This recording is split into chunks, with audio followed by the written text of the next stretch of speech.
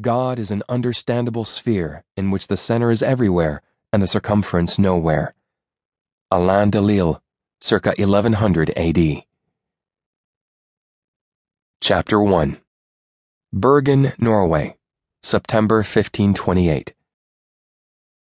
The mendicant monk had heard few good things about Bergen, and even fewer about Norway, the land where he was born, about which he had forgotten so much. A lost and windswept land, it was said. The towns were far apart, but Bergen at least was a town of some size, and if the beard cutter had settled here, it certainly meant that he had found what he sought among the young men of the town. The coastal vessel on which he arrived from Rostock was the type that the Hanseatic seamen had used in the olden days, and some were still in use up here in northern waters. They were good at sea, but could not compete with the Dutch and English trading ships. The ship was carrying flour, salt, and several casks of ale, of which the crew had partaken greedily during the crossing. On the last night of the voyage, during a boisterous drunken debauch on the foredeck, a seaman had fallen over the railing and drowned. The mood on board was downhearted because the drowned sailor had been only 14 summers old and well-liked. Not that the mendicant monk understood why. For his part, he couldn't help but be a bit amused by it all. The boy had wailed every single night of the voyage, so the monk hardly got a wink of sleep. But thanks to a sudden sea swell, the beggar monk now arrived rested in Bergen. All was as it should be. A sailor's life was short and dissolute. Few would truly miss the drunken little lapdog. They glided into the harbor called Vågen, and the crew was busy taking down the sails and finding a spot to drop anchor.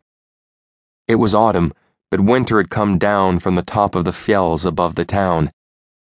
He could count 7 mountains, all capped by a thin white crest. Down in the harbor, a light rain was falling. Each drop described unbroken rings on the dark surface of the water. The monk's gaze swept over the town. It contained no more than 10,000 souls. Apart from Bergenhus, the fortress overlooking the harbor entrance, a few churches and scattered merchants' houses, Bergen was constructed exclusively of timber. He had never seen so many wooden buildings so close together. Even the town wall looked like it was made of bare logs. In the last stretch before the boat dropped anchor, he amused himself by imagining how well a town like this would burn. Arriving at the wharf, he settled up with the first mate for the journey and hung his leather purse from the belt that held his cowl in place. He was a mendicant monk in possession of a heavy money purse. For an itinerant man like himself, it was occasionally necessary to stretch Brother Francis's commandments a bit. It saved him from unnecessary delays and detours.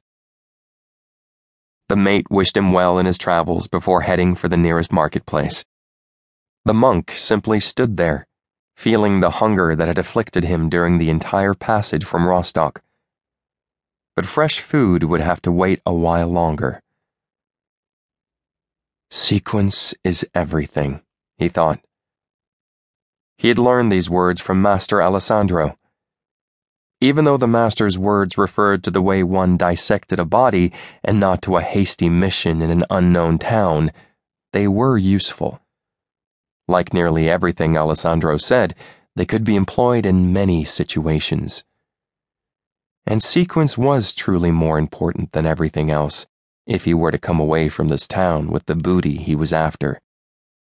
But first, he had to find a swift way out of here. Once he had possession of the knives, he would continue north in the direction of Trondheim. That's why he was looking for a Norwegian vessel. There were not many of those along the German wharf this morning. A woman pushing a handcart past the docked boats, trying to sell home-baked goods to the sailors, told him that many of the Norwegian boats tied up along the strand side of the harbor. As he stood there listening to a long and confusing description of the quickest way around the harbor of Vågen, he was surprised at how quickly the Norwegian language came back to him. It was 14 summers.